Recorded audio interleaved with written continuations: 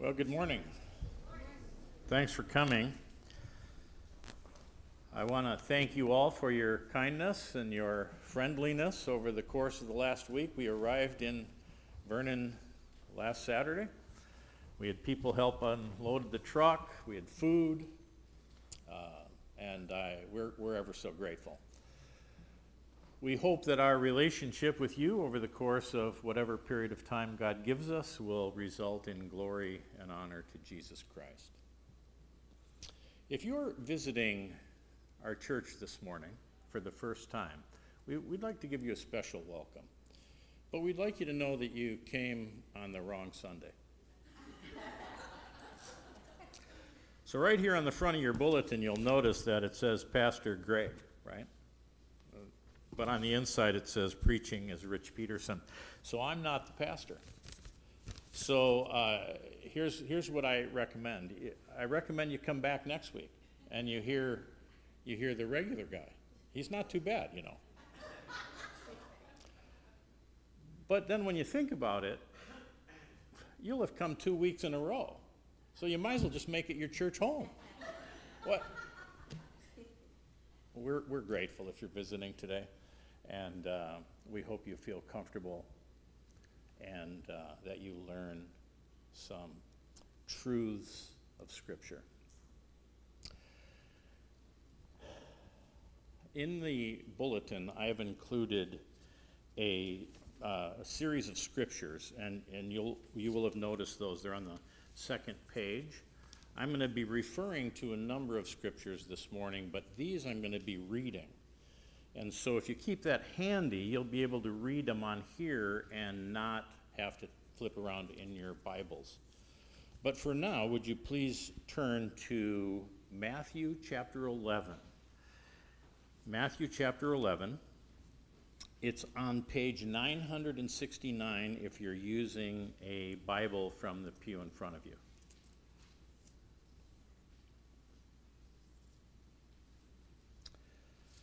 And follow along as I read beginning in verse 1, and we're going to read through verse 6. When Jesus had finished instructing his 12 disciples, he went on from there to teach and preach in the cities. Now when John heard in prison about the deeds of the Christ, he sent word by his disciples and said to him, "Are you the one who is to come?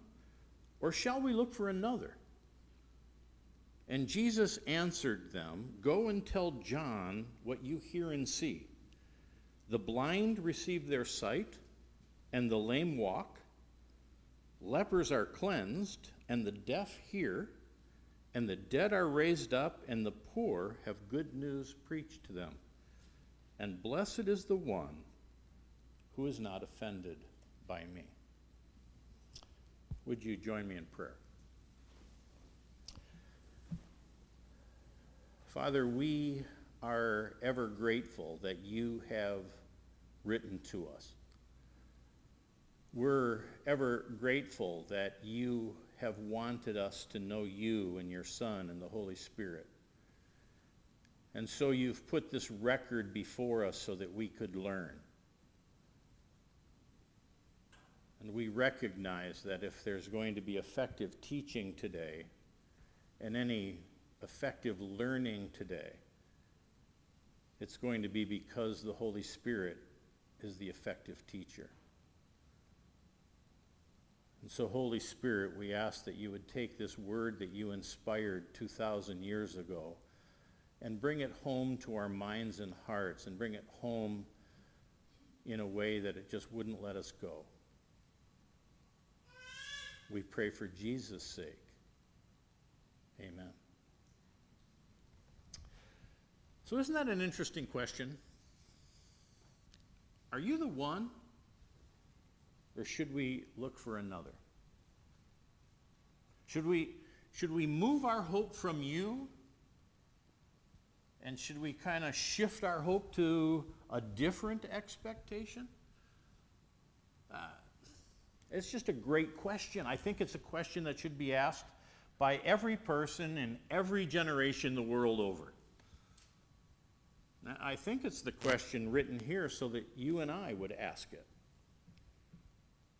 So that you and I would be able to raise the question in our minds, raise the question in our hearts so that we would come to the right answer. God put it here so that we would come to the right answer. And yes, there is a right answer. Are you the one, or should we hope for another? It's interesting that in this occasion, that question was asked by John the Baptist. John the Baptist is not just any ordinary person. You know that, right? So if we were to read in the books of Isaiah and Malachi, we would find that there were numerous Old Testament prophecies made about the coming of John the Baptist. We would remember that when Zechariah was in the temple and doing the priestly duties, the angel Gabriel came to him and referenced those prophecies and said, "You're going to have a son." And he referenced those prophecies and was speaking about John the Baptist. And then at the birth, when Zechariah's mouth was opened and he praised God with a song, Zechariah also referenced the prophecies from Isaiah and Malachi. And John the Baptist was the forerunner to the one who was to come.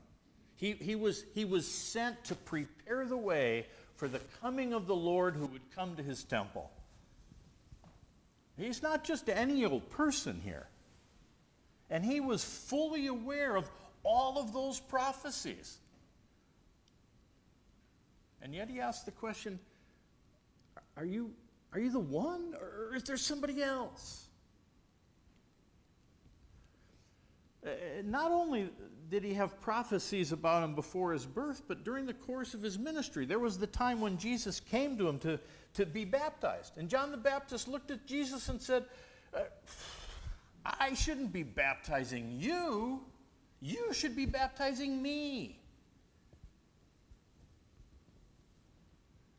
And then after the baptism, the Holy Spirit descends upon Jesus in the form of a dove, and the voice speaks from heaven. This is my beloved Son, in whom I am well pleased. And John the Baptist saw it and heard it. If you read John chapter 1, there was another occasion in which John the Baptist pointed to Jesus and said, "Behold the Lamb of God who takes away the sin of the world." And on another occasion he said, "I have seen and borne witness that this is the Son of God."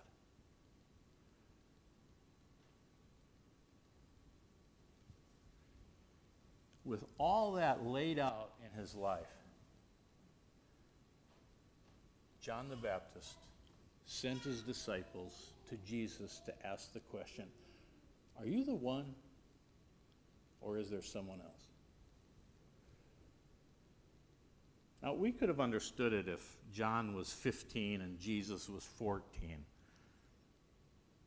But why did he ask the question at the end of his life and ministry? Why does he ask it now? Well, we get a clue in verse 2. If you look in verse 2, it says, "Now when John heard in prison about the deeds of the Christ, he sent word by his disciples and said to him, 'Are you the one who is to come, or shall we look for another?'" The clue is John was in prison. Now when John in prison heard the things that Jesus was doing,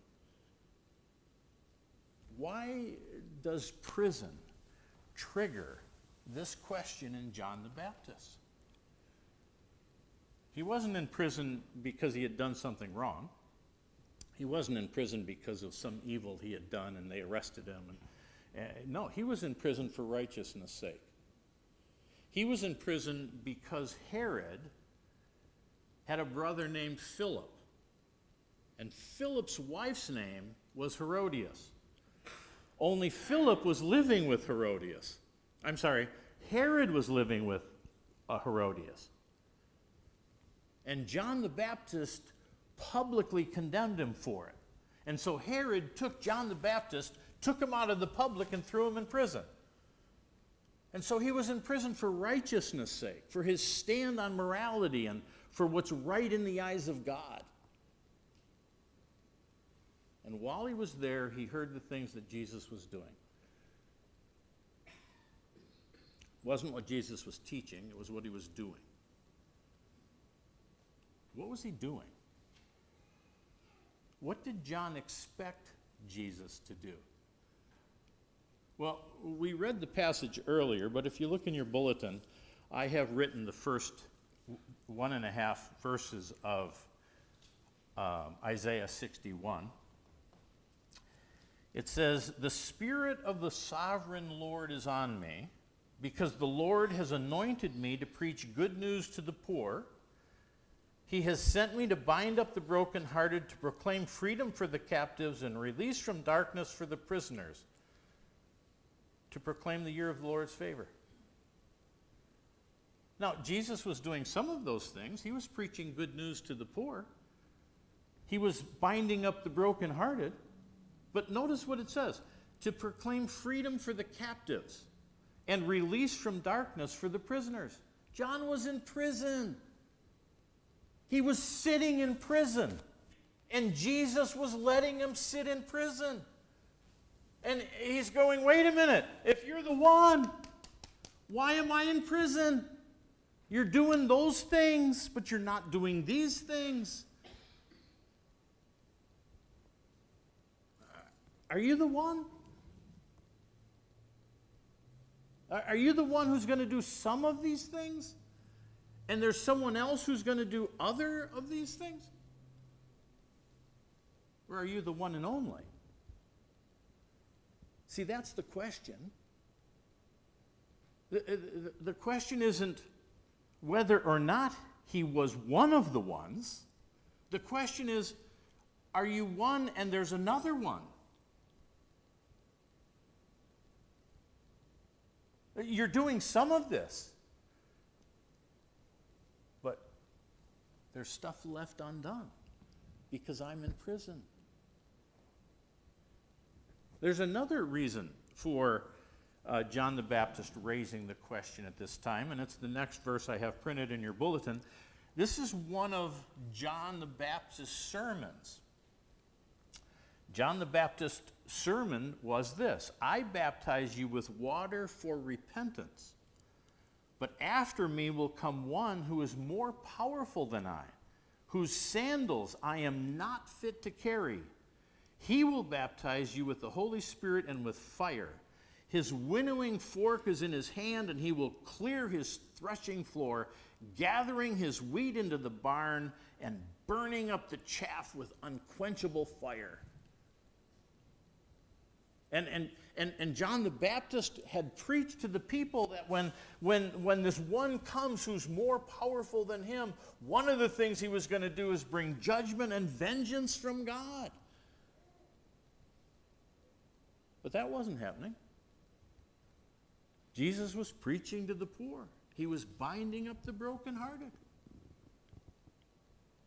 But there was no vengeance and judgment from God. And John the Baptist was going, well, who's going to do that? Are you the one? Or is there someone else? Should we move our hope from you and look for someone else to complete it? Or should we hope in you only? Now, I'd like to suggest to you that we could still ask that question today. Because when we read the Old Testament, there's a lot of the Old Testament that hasn't yet been fulfilled. We read the Old Testament and we know that there's all these things yet to come. And when Jesus was here, he didn't do them all. They were left undone. But we have the fullness of revelation. John the Baptist didn't have the fullness of revelation. We have the fullness of revelation, and we know Jesus is coming again. And when he comes again, everything will be complete. And we know that Jesus is the one and the only, not the one with the expectation of another. We have that truth firmly set in our hearts. Jesus is coming again, and all those prophecies will be fulfilled. But John the Baptist didn't have that. And so the question sits there. Are you the one? And are you the one and only?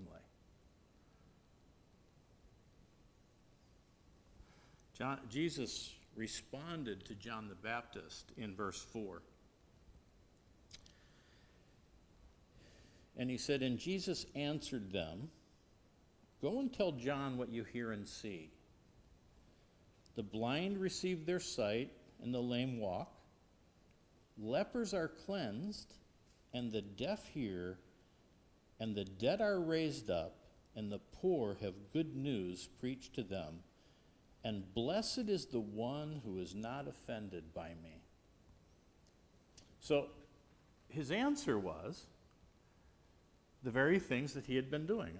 I'm the one. And he quoted some of what we read earlier in Isaiah 61, and he quoted Isaiah 35. It's in your bulletin. And these are verses 5 and 6a. Then will the eyes of the blind be opened, and the ears of the deaf unstopped. Then will the lame leap like a deer, and the mute tongue shout for joy. And the references that Jesus used were exactly the things that he had been doing. And he said, when you read this, you expected one, and I'm doing these things.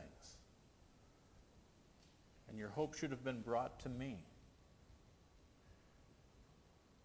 But those two verses were set in a context. And I'm going to read to you the context, and I'm going to show you how this relates. This is Isaiah 35. I'm just reading it from my Bible. The wilderness and the dry land shall be glad.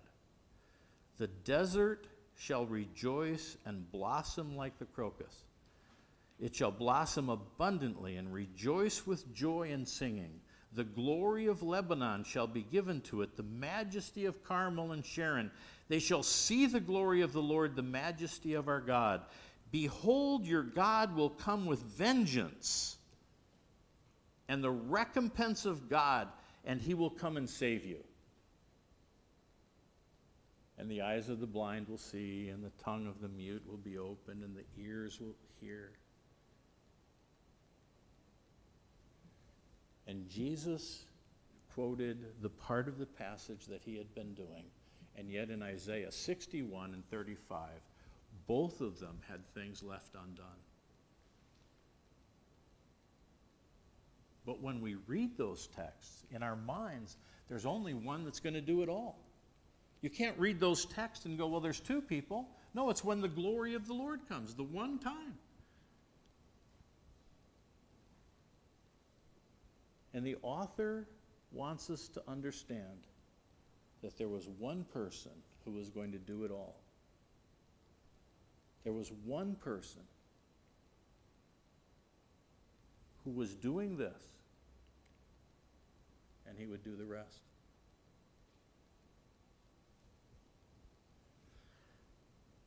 In the middle of that, I skipped a verse. If you were following along, you said to yourself, hey, he skipped a verse. Notice what it says. Here's what it says in verse 3.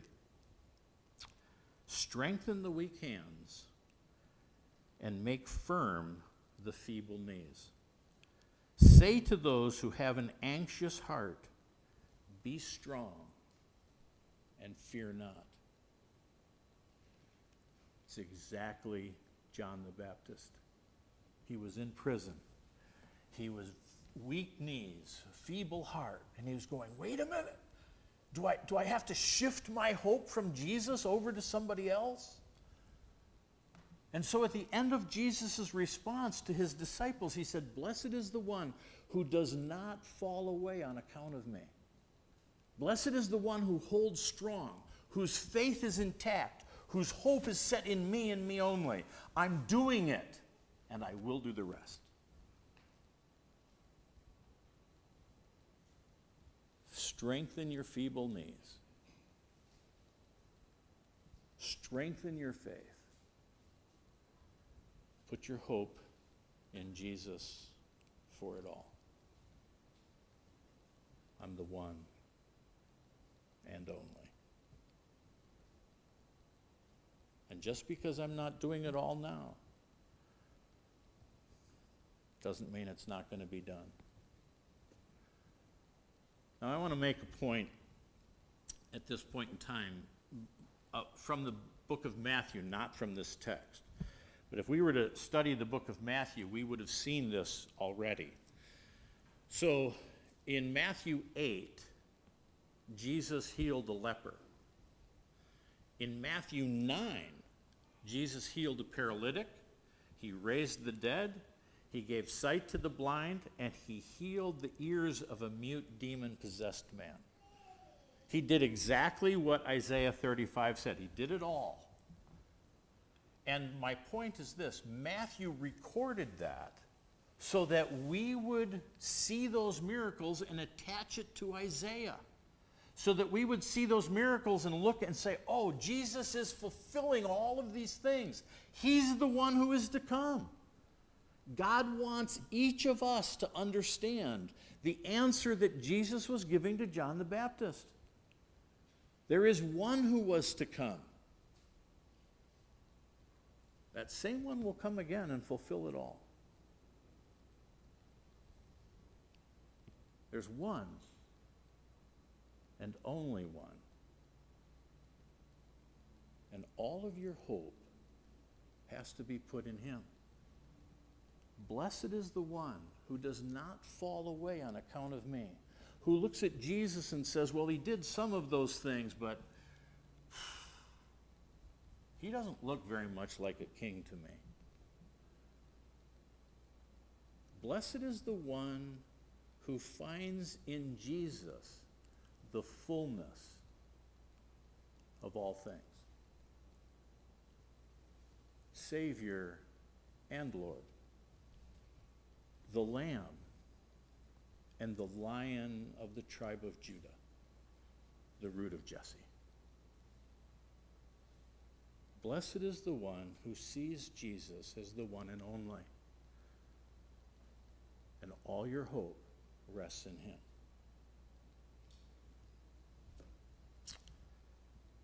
If we were to look at the rest of the New Testament, we would see this truth developed in a number of ways.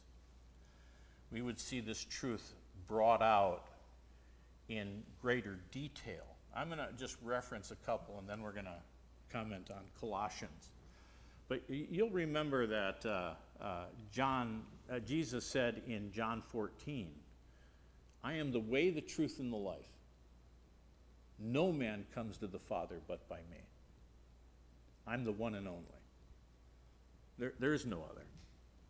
There are some people that want to say, well, Jesus is a way, and there are a number of other ways that also can get you to God. That's the wrong answer. That's not God's answer. I'm the way, the truth, and the life. No one comes to the Father but by me.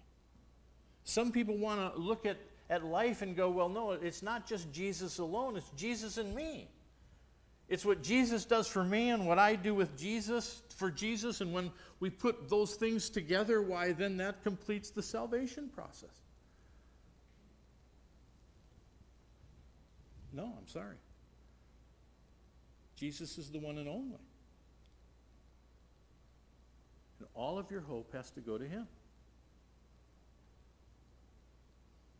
In Ephesians 1:3, we read the text that says, Blessed be the God and Father of our Lord Jesus Christ, who has blessed us in the heavenly realms with every spiritual blessing in Christ.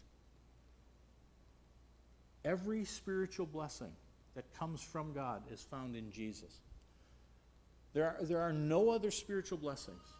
Search the world over and try to find a spiritual blessing in another spiritual guru, and you will not find any. All of God's spiritual heavenly blessings comes in Jesus and through Jesus. Search the world over to find another source of spiritual riches, and you will be found wanting.